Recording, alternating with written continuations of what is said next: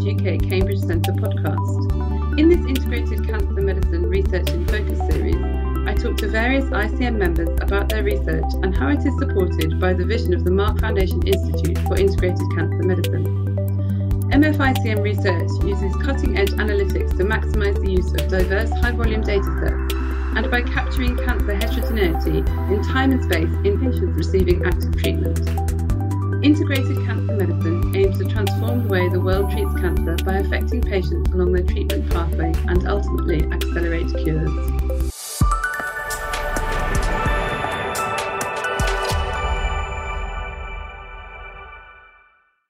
Today I have with me Dr Dario Bressan to talk about the IMAXT project and how it fits in with the Integrated Cancer Medicine vision. Dr Bressan is head of the IMAXT Laboratory at the CRUK Cambridge Institute at the University of Cambridge. So thank you for joining me today, Dario. Can I ask you to start with, could you please outline what the IMAXT project is? Yeah, so gladly. To begin with, the name, it stands for Imaging and Molecular Annotation of Xenografts and Tumors, which is a mouthful, I think we can all agree. In the beginning, it was just IMAX, because we wanted to capture the idea of doing things in large resolution and in space. So, of course, IMAX Cinema. We had to put a ticket that they would sue us otherwise, and they'd probably win. But the key idea is making a three-dimensional single-cell resolution map of a tumor. If you think about Google Maps. Now, Google Maps, in a way, have changed things for looking at maps, from just looking at a paper, something to look at an interactive map where you can zoom in, zoom out, click on individual buildings and know exactly what's inside, how they are connected, how you go from A to B, and so on. That's an infinitely easier problem than what we're trying to do.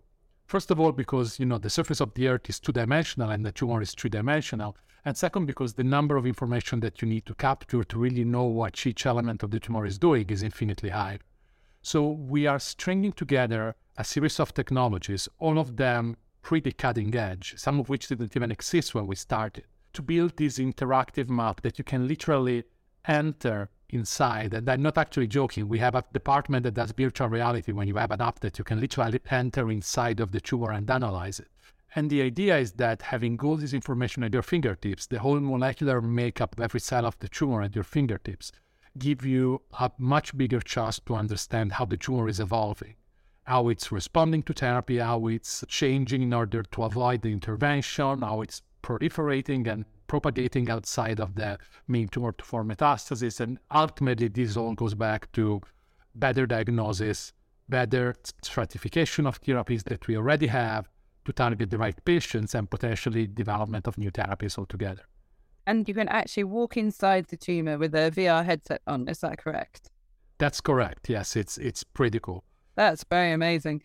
Are you able to take different shots of the tumour as it develops and as it responds so that you can see the developing, or is it just a one shot of this particular tumour? So the technologies that we have are disruptive, meaning that the sample that we are imaging is done, doesn't exist anymore afterwards. We can take a shortcut to that by looking at biopsies, for instance.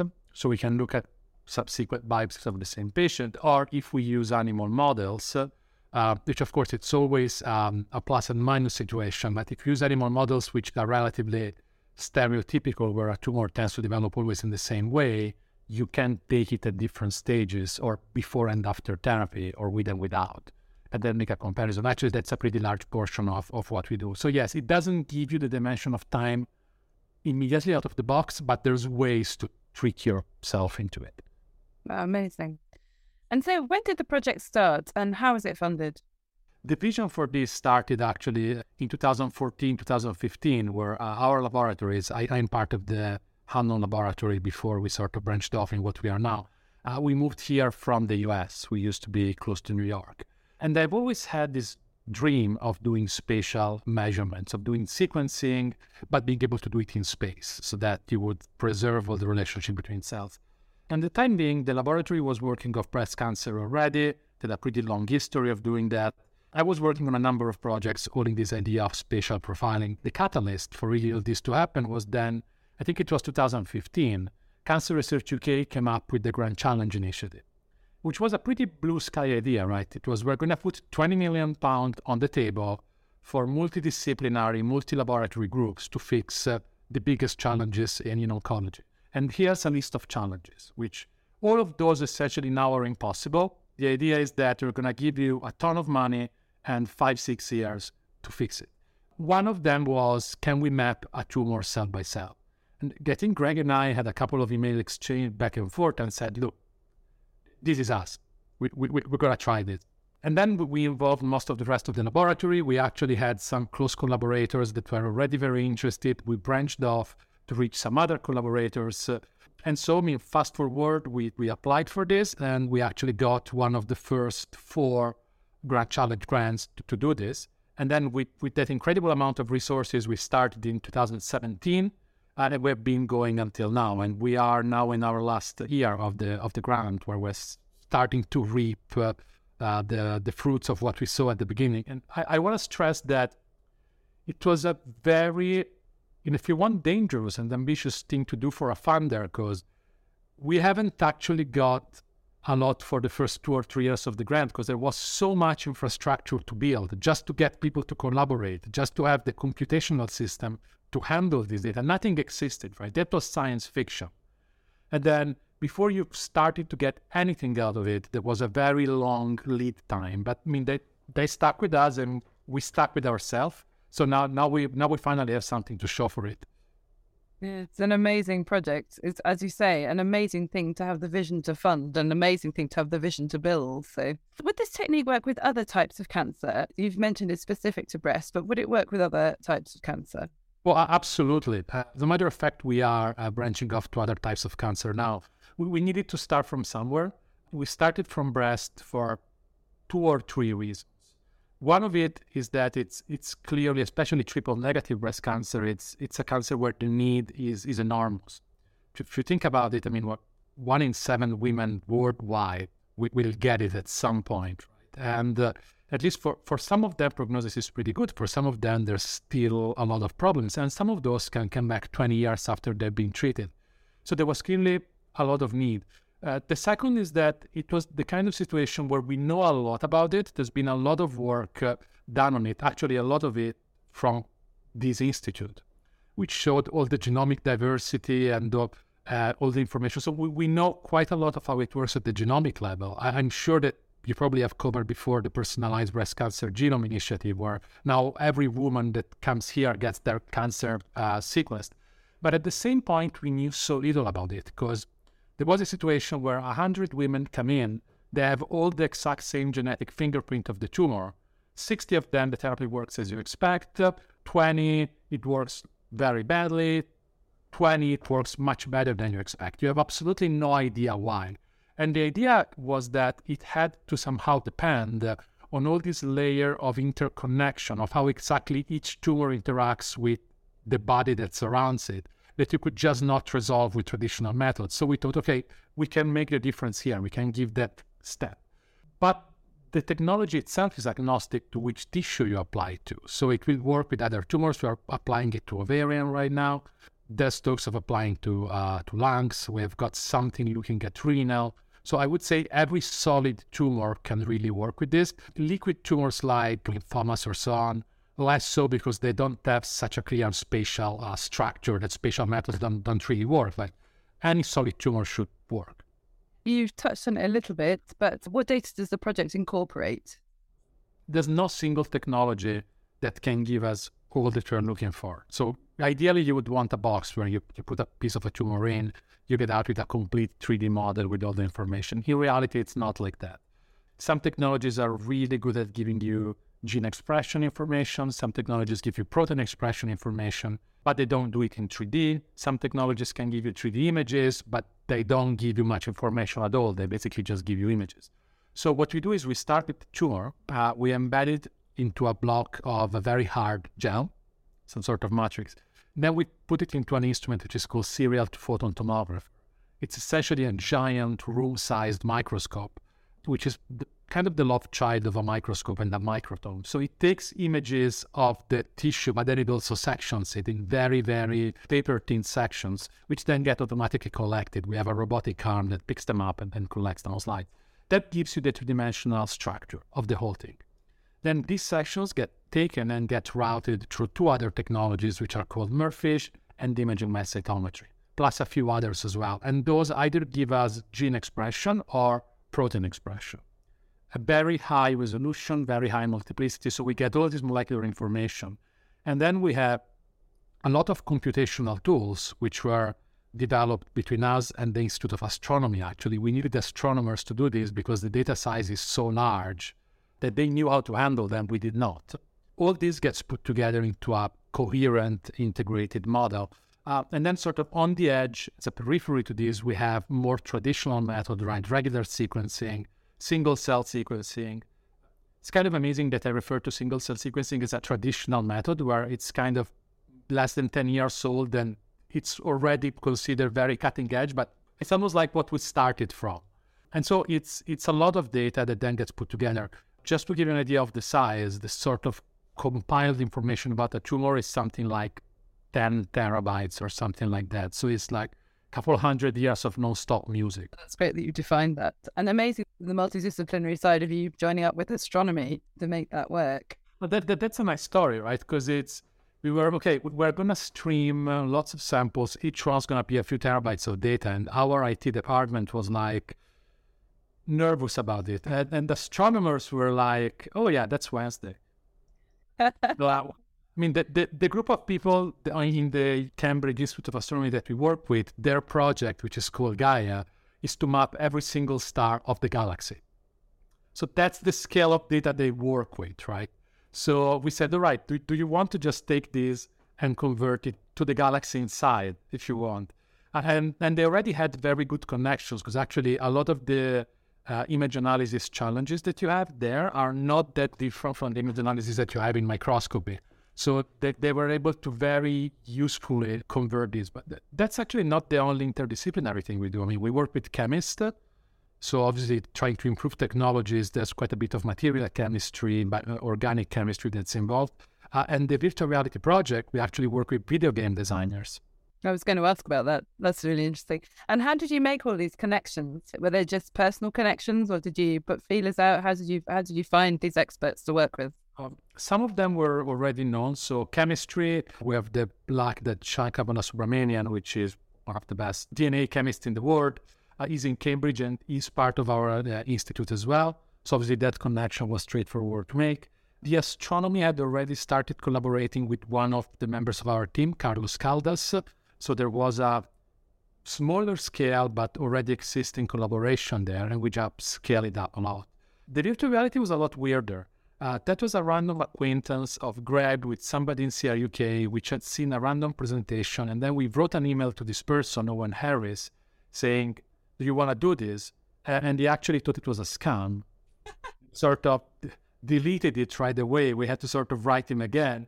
They said, no, I'm not doing this. I think it's crazy.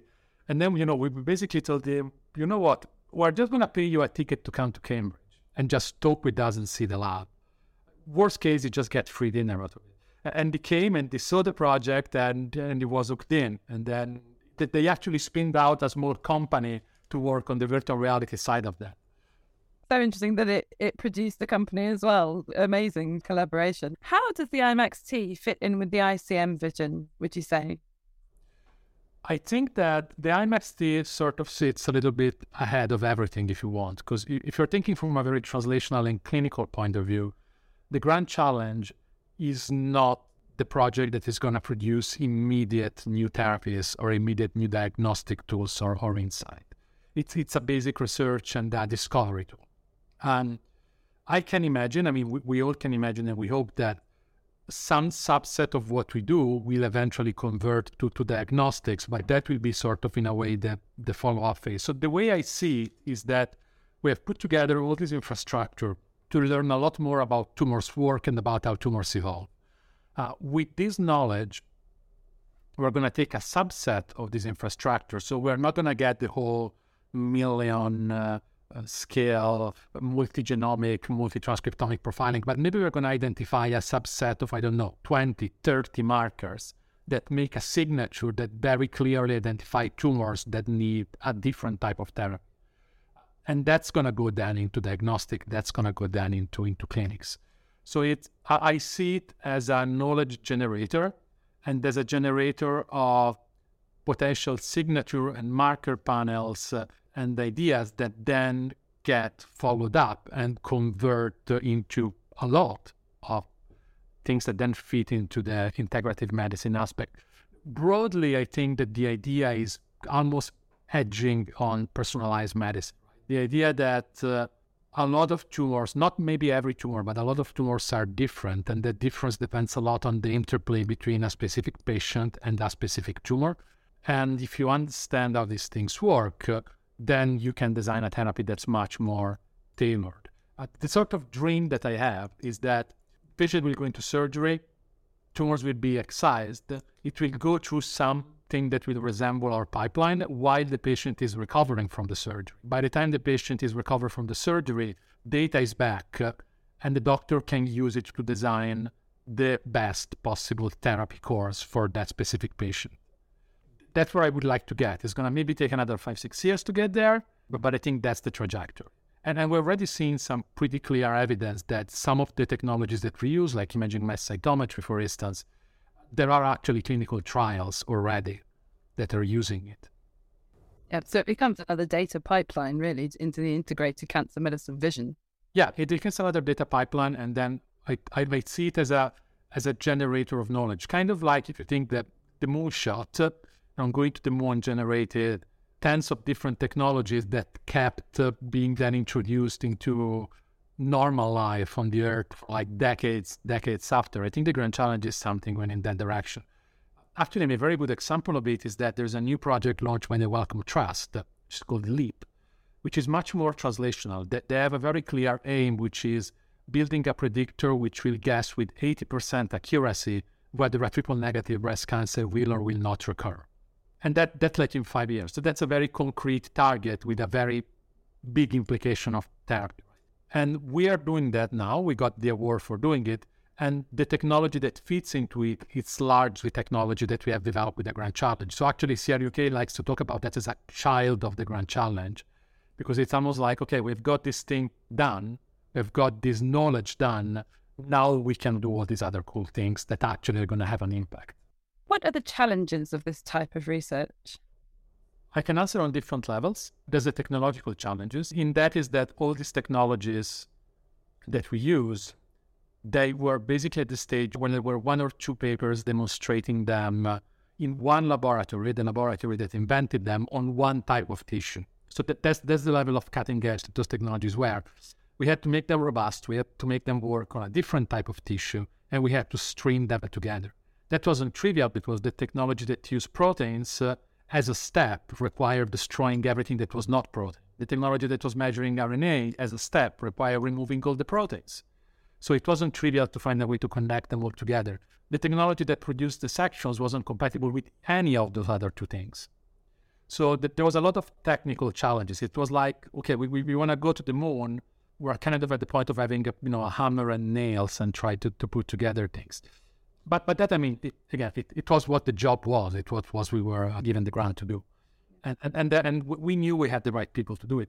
The challenge, the level of logistics and organization was that we have about 10 laboratories which span something like 6 time zones or 7 time zones. And we had to make this work, right? Some of these people hadn't met together, so we had to make them meet together. Some of these people didn't speak the same language. I mean, they all spoke English, but they didn't speak the same technology language, right? The astronomers had no idea what genomic coverage was or other things. And I had no idea what a shader was in, virtual reality language. So I think there was a lot of time that had to be invested by everybody to learn everybody else's language in a way. And then there was the heroic job of the project manager, which is sort of the unsung heroes of this. People that take care of scheduling the meetings, making sure that people go to the meetings and think about plans and arranging things. And we had the luck. I mean, the first one was Ilaria Falciatori, which is now moved to a startup. Currently, we have Heather Rushmore. They are incredibly good, and they took on a job that was incredibly difficult. I mean, also Erica McKenzie, Sylvia Zul. I mean, we had quite a few people coming around and doing the job. And then all of this sort of eventually ended up solving this giant logistical issue, which was making this thing work. The project obviously spans many different disciplines and geographical locations. Could you tell me any more about perhaps some of the opportunities and challenges you didn't plan for at the beginning of the project, or something that's come out of the project as a byproduct? Challenges that I didn't plan for at the beginning of the project. I mean, I don't think anybody was thinking that in such a collaborative project that requires constant meetings, constant interaction, sending samples, 2019 happened. Oh, yes. That little thing. So that little thing where, traveling the world, basically ground to zero. People could still go to work, but in different countries, laboratories missed anything between 6 and 9 months, and nobody could talk anymore. We basically didn't have any in-person meetings for 2 years. So we had to adjust, lots of Zooming, lots of finding new ways to collaborate. That was definitely a challenge. Unexpected outputs of this, I would say that some technologies that sounded really, really viable at the beginning ended up to be more problematic, but some other things that we didn't initially consider turned out to be really useful. And some collaborations that we started, they are sort of the gift that keeps giving, right? Even now that the grand challenge is finishing, there are a few of the laboratories where we have these collaborations that have now produced another 2 or 3 grants that we're sort of exploring. And it's really the fact that we have started a number of friendship and really close contacts, which now suddenly make stuff that wasn't possible before possible. It's taken on a life of its own. Almost. It's taken a life of its own, and there's no stopping it. I mean, the company made for the virtual reality, they're branching off, they're launching the software, but they're thinking about keep going and essentially producing a viewer for three-dimensional data that, again, it's probably going to take a life of its own. We're doing the ovarian project, the welcome lead that I was talking about. And even from doing all this work and understanding the limitations of the technologies we are working with, we are actually in the position where we are figuring out, okay, what is the next step, right? I told you at the beginning, the dream is a box where you put in a tumor and the stuff comes out. So we are starting to think now how that box can actually look like, because we understand now what are the features that this box has to have inside. So there's a whole legacy of innovation that I think we are starting now on this long end of the grand challenge in a way. Amazing. Can anyone experience the IMAXT project? Well, yes, there's a few ways. So we are open for business again, so people can come and visit us. And actually, I mean, I'm not joking, people do that. Cancer Research UK and the CI specifically are very open. So literally anyone can come and say, I'm interested in doing a visit, and we are going to organize a visit. So that's a way if you happen to be, in Cambridge or close by. We are actually part of a museum exhibition. So there is a museum exhibition that was in Birmingham for a while. Now it's at the London Science Museum, which is called Cancer Revolution, which is all about hope and new therapies and what cancer is. And we're actually featured in that. So people can go there's a recording of the virtual reality. There's a description of the project, so people can go see that. The virtual reality itself is about to come up, so we're expecting it to come up around October, which means it's going to be freely downloadable with a few data sets that they've generated in there. And that actually runs on consumer PCs. If anybody who has a virtual reality headset for video games at home can actually download it and look at our data. We're going to both have some amount of raw data in there, but we're also going to have some interpreted data sets which are a bit more explanatory. Actually, we are sort of thinking of branching that part of the project towards education as well, sort of to build it into a way that people can use to learn how tumors are made. So yeah, there are a few ways where if people is interested can get some more information and so on. Just contact the CRUK Cambridge Institute or the Cambridge they can contact the CRUK Cambridge Institute. We have a website on the Cancer Grand Challenge website. There's a sub-page, and they have an office that's very active in them passing information back to us so that they can contact them. I mean, somebody's interested, they can contact me, and I'll try to answer as well as I can. We are very open to interacting, but outreach and interaction with the communities is a big part of this. It was actually mandated by the project, right? CRUK told us they wanted us to do this, but it's also something that a lot of the people that's involved really genuinely like doing. So we have done a TEDx at some point We have been at the Cambridge Science Week. So whenever there is some event where there's this kind of outreach and connection opportunities, we try to be there as much as we can. So you've talked a bit about the future of this project with the box. How do you see that coming to fruition? How do you see the project continuing? We are working quite closely with CRUK to see if there's a way of keeping a legacy going on. So obviously we've got all this infrastructure, all this system that we hope will continue to some extent to exist even after the end of the Grand Challenge, even as a sort of service to other research projects. We're sort of thinking about what's the best way to make that happen. As I said, we've got a number of research projects, some of which still very basic research, some of which are a bit more applied, that are branched off of this, and they're going to keep going for 3 years, 4 years, something like that. So it's a gift that keeps on giving. So we're going to continue going there. And a lot of it is going to then sort of get closer to the sort of medicine aspect of it. It doesn't hurt that the Cambridge Research Hospital is being planned now. And we have very good contacts with the people that are behind it. I mean, the opposite, Richard Gilbertson, which is sort of chairing that, is our colleague, and we're collaborating together. The person that's been selected as the lead nurse of the hospital is our patient advocate of the Grand Challenge project. And we're thinking about a way of introducing the virtual reality there as a sort of permanent exposition that the patients themselves can actually use. So we are looking basically on all the possible ways that we have to keep this alive.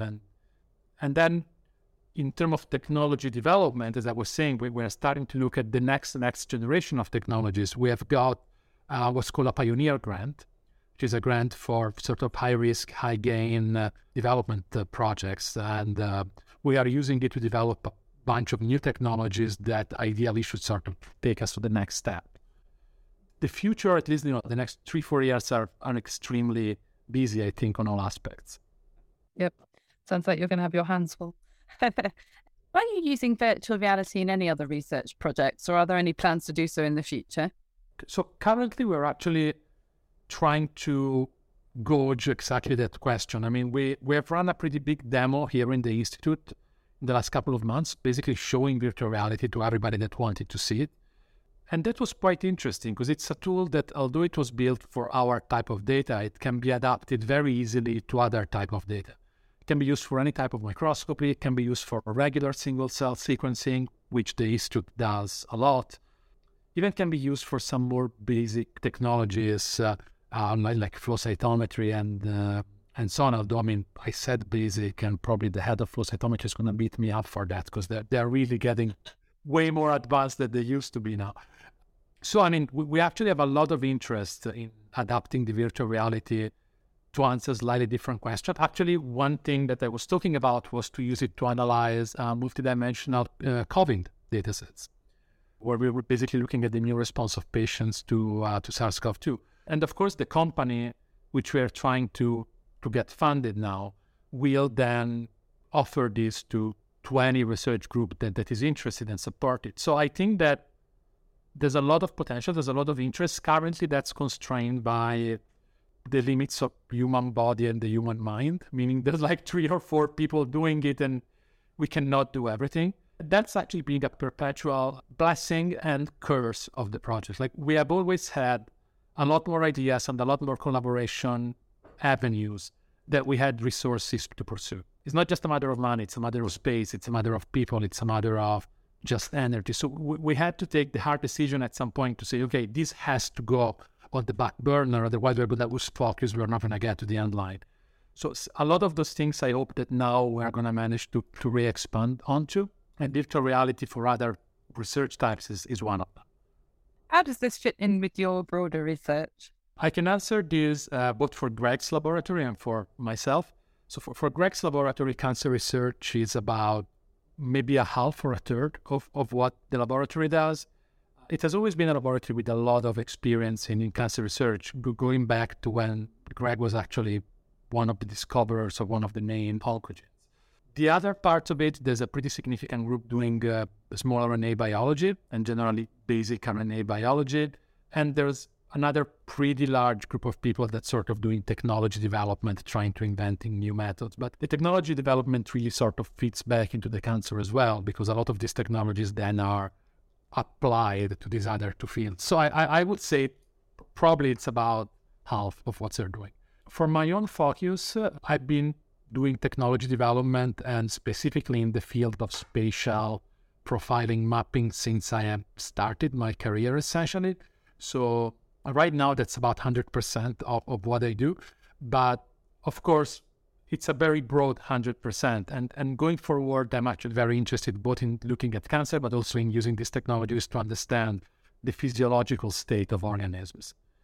There's always this flip side that you can study cancer all you want, but you need to understand how the normal tissue works in order to really then understand how the cancer development works. So I think that what I'm interested in looking ahead is to continue working on cancer, but then also using these technologies to look at how tissues work in their normal state.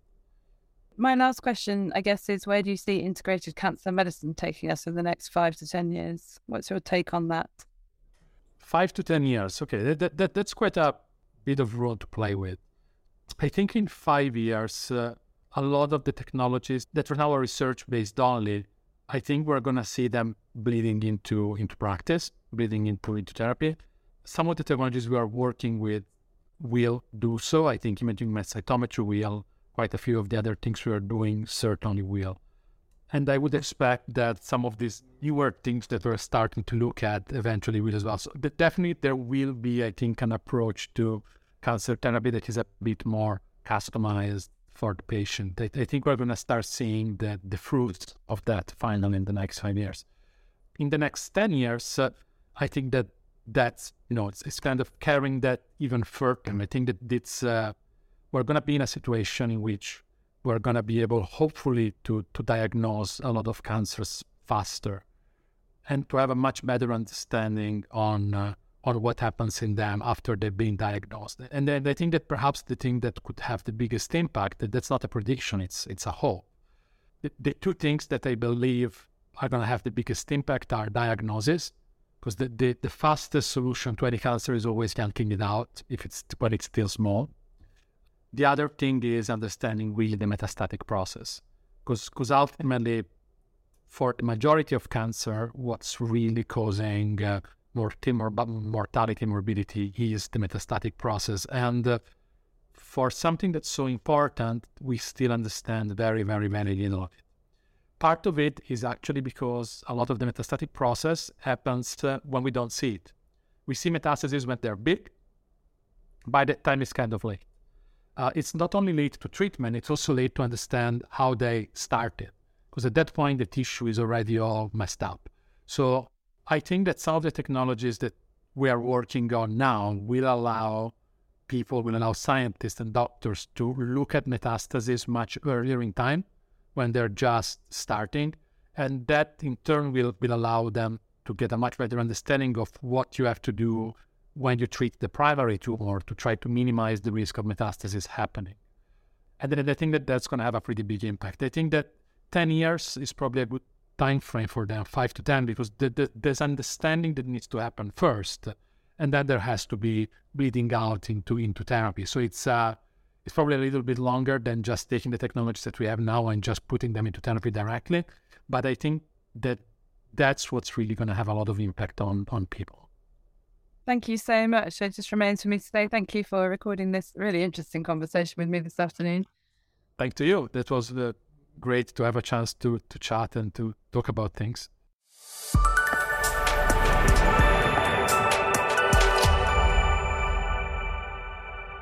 If you want to find out more about the work of the Mark Foundation Institute for Integrated Cancer Medicine, please visit our website at www.integratedcancermedicine.org. where you can find details of the ICM vision, all the current research, clinical trials, resources, publications, and team information. You can keep up to date with our latest news and events, and you can also sign up for our newsletter. If you would like more information about the work of the CRUK Cambridge Centre, please go to www.crukcambridgecentre.org.uk, or you can connect with us on Twitter using our handle @CRUK Cam Centre. Thanks for listening, and do join us again soon.